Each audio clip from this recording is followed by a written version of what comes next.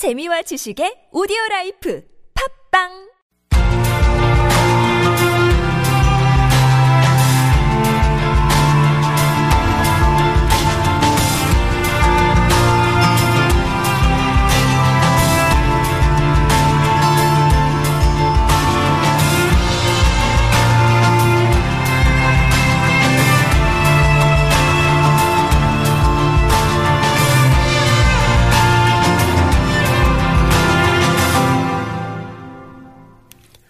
Welcome back to Koreascape. Most of us first come to know cartoons as kids, but as we mature, we also can see that they're a great medium to make commentaries on difficult topics like war or politics or the economy. And in today's People in Seoul, we're joined by a Seoul-based American cartoonist who does just that. His name is Gregory PENCE, and he's had his work published in various things like the Korea Times, Daily NK, and he self-publishes, as so many artists do. After years of studying American nationalism and American national identity, as well as Korean national identity, he has been honing his skills in political and social satire in the form of his cartoons. He's with us now. Hey, Gregory. Hey, Kurt. How you doing? Good to see you. Good to see you. Thank you so much for having me. It's a pleasure. The nomenclature, cartoonist is an okay term. It's not derogatory or dismissive, right? I embrace it fully. You embrace it. I don't know whether to say artist, illustrator, graphic guy, you know.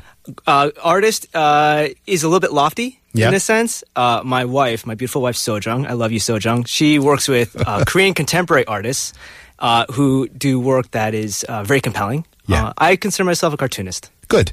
And the cartoons, lest you have a a stereotype about cartoons, these are quite rich in terms of visual detail. These are not bubble figures. They're, your site is, your website is... My website is soundstagecomics.com. Soundstagecomics.com if you want to have a peek while you're listening. Soundstagecomics.com. They're almost like paintings. They're rich in visual detail and color and a lot of emotion, a lot of... Well, thank you for saying that, and I'm really happy that you feel that emotion is invoked. I grew up reading Superman comic books. In fact, that was my kind of introduction to reading. Sure. I was raised in a sleepy town in Illinois, and learning for me was difficult initially. So, comic books and cartoons were an easy medium for me to kind of understand, get around, and I think my style borrows a lot from like Superman comic books, X-Men. You know, what's popular now in movies? What's popular for me? Total sidebar, Gregory. Have you heard of this documentary about the autistic young man who he spent years and years isolated, and it was Disney cartoons that got him talking to his parents? Yeah, I can't remember the name of the documentary, but it's out there now. It's kind of like a new release. Extraordinary. All he would do is use images from Disney movies and cartoons to express his emotions to his parents. And when they realized that, they sort of unlocked him using cartoons. So I totally understand when you say that comics were sort of a leg up in terms of learning and grasping ideas. Incredibly powerful way to kind of get the process rolling in terms of, learning and learning to love learning. Right? Which is, I think, something that we have to carry with us into adulthood. Yeah. Well, the reason we, chose this particular time to bring you in is because you're releasing a new graphic novel. Is it being published with Dead Trees, or is it just going out in digital form? Well, right now, I like to do digital, but I do also want to be able to hold this comic book in print form. I think that's very important. I self-published a graphic novel back when I was at Dartmouth College. Yeah. And that experience was incredibly transformative. It was powerful. It stayed with me. And it played a really important role in terms of my present-day work here in Korea. So I would like to publish. Yeah. So that's in the works, but for now it's online. Now it's online. It's called, what is it called? Soundstage. It's called Soundstage. Soundstage, yeah. So Soundstage is the website as well as sort of your studio, as it were? Yeah. And then this particular eponymous episode is called Soundstage. It's autobiographical, right? It's based on my experiences here in Korea since 2009. And, I love this country. I love his people. It's been gracious to me. It's been a great host, and now it's actually family. So I want this book that I create to be compelling for American readers and maybe be insightful for Korean readers. Yeah. It's I had the chance to read it last night, and it's a distinctly Gregory Pence looking character walking with a beautiful woman who I take to be your wife, and seeing sights around Seoul and going through this whole sort of emotional interrogation about issues of trust and so forth, and at the same time kind of taking in the sights of Seoul. So anybody who's an expat or has spent some time in Korea is going to find it interesting. Again, that's at soundstagecomics.com. Soundstagecomics.com. We'll have more material available in the weeks and months ahead. So, just connect with us there. Yeah. Check out the cartoons that are already available and see what you like. See what you don't like, contact me. I welcome your comments. Yeah. So there's quite a prolific body of work over there. You've been over the years doing what I would call editorial cartoons, basically. Okay. Right? Is that fair? Yeah. It's not in the usual idiom of zingy punchlines. It's more like sort of tableaus of current emotion. And it's interesting. One of your first areas of study, as I understand it, was American national identity. Right. That's a big concept to unpack. It is. And it's relevant to the here and now. I mean, certainly. I don't know how you felt in November. Were you surprised in November by how things turned out? Yes and no. I feel I was disappointed. I'm concerned. I'm not surprised. I think that, since 9/11, we've seen this polarization kind of take place in American society. I think there's a lot of hurt. Yeah. And I think a lot of people feel left behind. And I think what happened in November is kind of a reckoning. Yeah.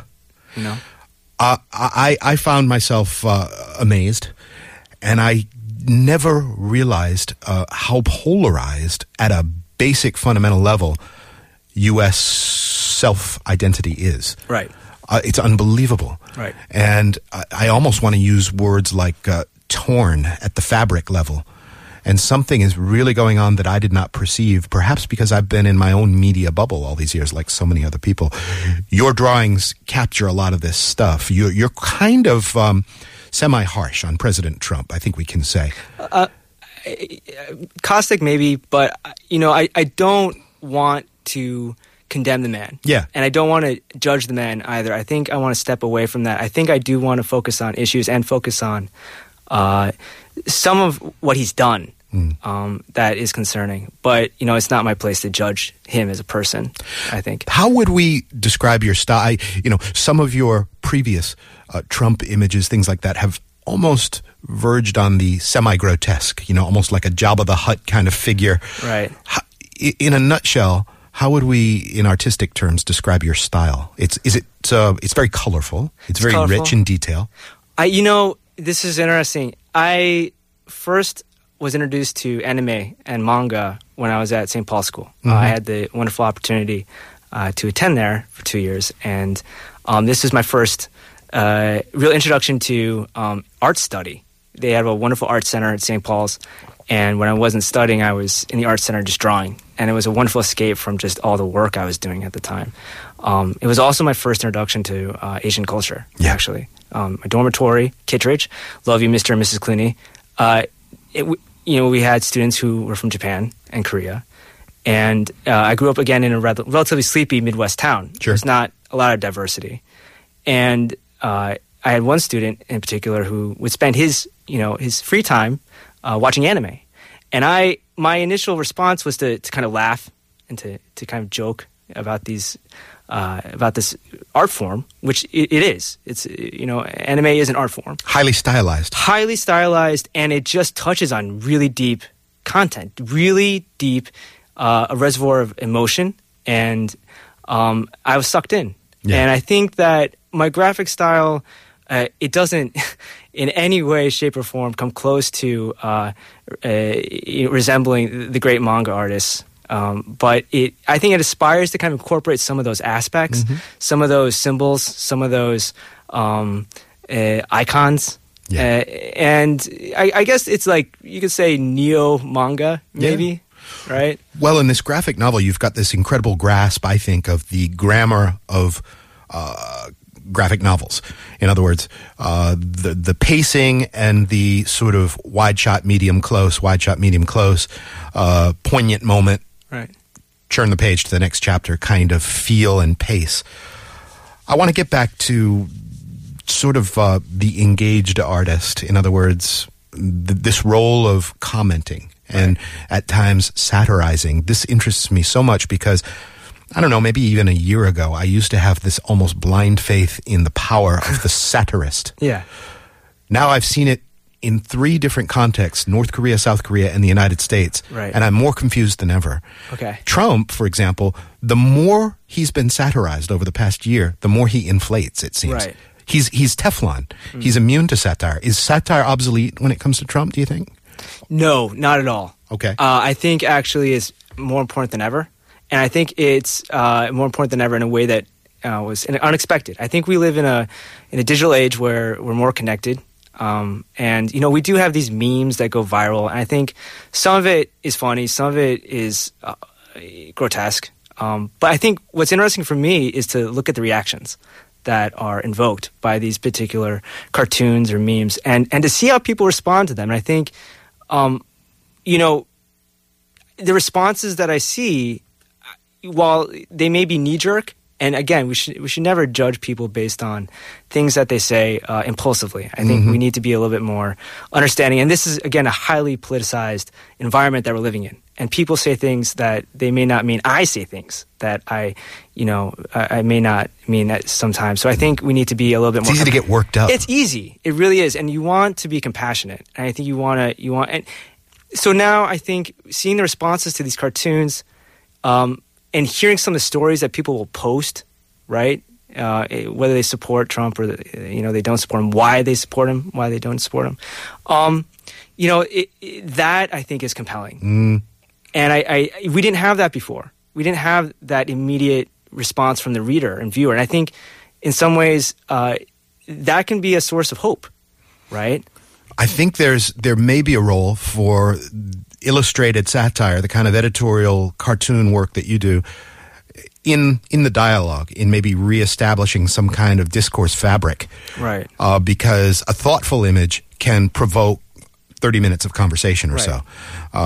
Whereas a careless meme is easy to kind of dismiss. Right. And say, they're just haters, or there's the liberal elite, right, whatever. But if you make it a thoughtful image, right, it can really spark something. Whole different ball game over here in South Korea, right, where the past year or so of candlelight protest images, specifically the satire kind of stuff, the drawings, you've dabbled a little bit in that. I have. I studied Korean protest culture and Korean propaganda in the past. And, what we're seeing today it's beautiful, I think, in many respects. Seeing people congregate peacefully and kind of be very participatory, and seeing young people, old people together, being active in their own democracy's future. I think that's, I respect Korea a lot for what we've seen the past couple of weeks. And I admire that level of collectivity, I guess is the word to use. I think it's a double-edged sword, right? Collectivism. It can certainly be a source of strength and a source of solidarity. Groupthink. It can be groupthink. It can be groupthink. It can cut the other way. And then, we run the risk of, a huge collective not wanting to, account for its own miseries and failings, as you see in North Korea to some extent. Yeah, of course. Right? So it's a tragic situation. But I think so exciting right now is seeing the younger generation of Koreans becoming more active in their politics. Are there, you can relate it to the Chaesun-sil stuff or the candle protests if you like, but I'm wondering if there are any recent images of South Korea, sort of one-off images that you've done that are like your favorite, like where you said, bang, I hit it right on the target. What's leaping into my mind is a recent image of yours that I think it's Chaesun-sil protecting Park Geun-hye from like a falling automobile or something like that. Right. So there was a cartoon that I came up with. My wife, we sit down for conversation during breakfast before she has to work, and she's a great person to pitch ideas off of, and she doesn't like many of them, but we came up with one that was of Choi Soon-sil driving a car with Park Geun-hye, the queen of elections, kind of waving to her fans. And then that was the first caption. And in the second caption, this car has been overturned. And it's a kind of a play on the idea of the ship of state, right? Being, upended. And just money billowing in the air, from out of the cockpit of Choi Soon-sil's driver's seat. So, that image, that's the kind of tone I want to hit. I don't. Some of the content out there it's hard and it's brutal and it's funny, but I don't. That's not Greg. And so I think this image, it represented my take, an expat take on what was presently happening. It's a frozen moment in time. It kind of depicts the president's sort of blissful unawareness of what's going down. Right. While, a moment later, it's all going to hit. The car and the money and all that stuff's going to hit.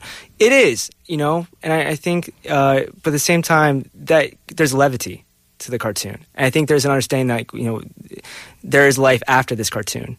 Yeah. And I want to be able to portray some of the political scenes we're seeing today as not apocalyptic, not the end. This, I think that the language and the discourse surrounding our current politics is so extreme.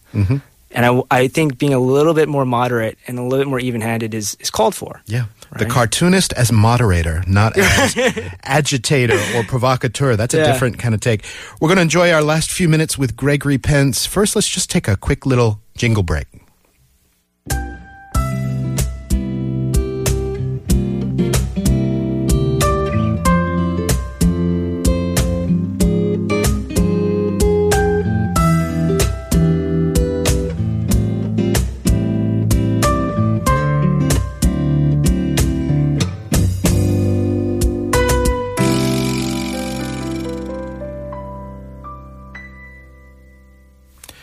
Gregory Pence is with us. He is a cartoonist. He's got a pretty prolific body of work over there at soundstagecomics.com.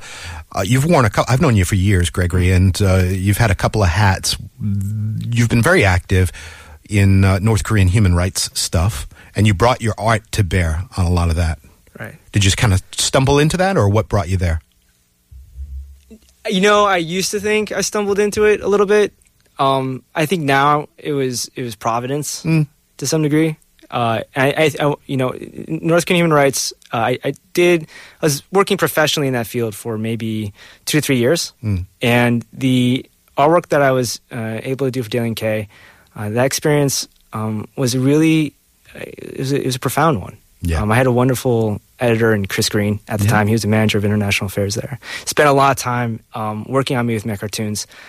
Paying real attention to, helping me develop as an artist. So, I wanted that artwork to kind of borrow from what I learned about, North Korean propaganda and also protest art, South Korean protest art, the Minjung movement. And, try to capture some of the issues in a way that was unique and maybe moving for some reason. And you worked with North Korean new arrivals over there, defectors and so forth. One of the things I spend a lot of time thinking about is to what extent images, communications, one-off kind of things are reaching North Koreans in North Korea, and to what extent they're influencing attitudes. Did you get a sense of... I believe that these images are reaching a new audience. I think you've had interviews with other individuals about the Jangmadang generation, and there's compelling literature out there right now about the new media making its way into Korea and its impact, and reasons for hope. Which is that we never want to lose that, right? We always want to have hope. I think for me personally, working with the defector community and also meeting with like North Korean contemporary artist Sung Byok, that's when I understood that the indoctrination that Barbara Demmer kind of was concerned that how can an individual resist this type of indoctrination from childhood? How can they overcome it? Because as in the West we kind of scoff at some of these images, right? We kind of laugh at it. Weeping at the death of Kim Jong-il comes to mind, right? Like how can you weep for a dictator who was so brutal? But nonetheless, these are people weeping. Sung Byok, meeting him and seeing his artwork. Yeah, he's sort of a you could call him a cartoonist, couldn't you? He's an artist in a pop culture kind of medium, right? He's a contemporary artist. Contemporary artist. He is a contemporary artist. Yeah. Right. The images are kind of fanciful, very colorful, cartoon-y in a way. It is, but there are also images that have a modern quality to them. I'm not going to pretend to be an expert in the arts, but his artwork encompassed a broad array of styles, and I think it was very effective in conveying kind of some of the feelings and real profound levels of horror he experienced when he was living in North Korea. Yeah, it's to see a North Korean artistic community and commentary and editorial cartoonism sort of taking off is very exciting. It's funny, the things that get noticed in images, the central news up there in North Korea blurring out buildings and video screens because that's going to convey some kind of meta message, Right. Remember that? No, I know exactly what you're talking about. So I don't think it's the things that necessarily we in the West are attuned to, but they're being noticed and picked up, whether it's something as simple as a drama or just street scenes of South Korea. One thing I don't think we should miss out on is religion, right? I think that there has been good and bad, there have been pastors who are making a lot of sacrifices trying to reach out to... There's no doubt that they're on the front lines. Right. I mean, they are the ones making first moves in the North Korean space. Religion for you just described your kind of involvement in the North Korea issue as providence. Knowing you a bit, I know you don't say these things lightly. No, I don't. Just in a nutshell, your... religion is, you're not a Sunday morning Christian. This is a central kind of holistic life philosophy for you. It is, and it's become more so since marriage, I think. And I think I'm grateful, I'm not supposed to use that word, but I'm thankful to, What's wrong with grateful? Grateful, I think it denies a bit of agency to some degree. Okay. So I think thankful, there's a bit more agency attached to that word. I'm thankful to the institution of marriage for kind of helping me develop. But I'm also, faith and religion, something that was kind of a part of me ever since I was a young kid. My mom was a choir singer. Okay. And she would have us sit in the front row, and her voice would just boom in that church.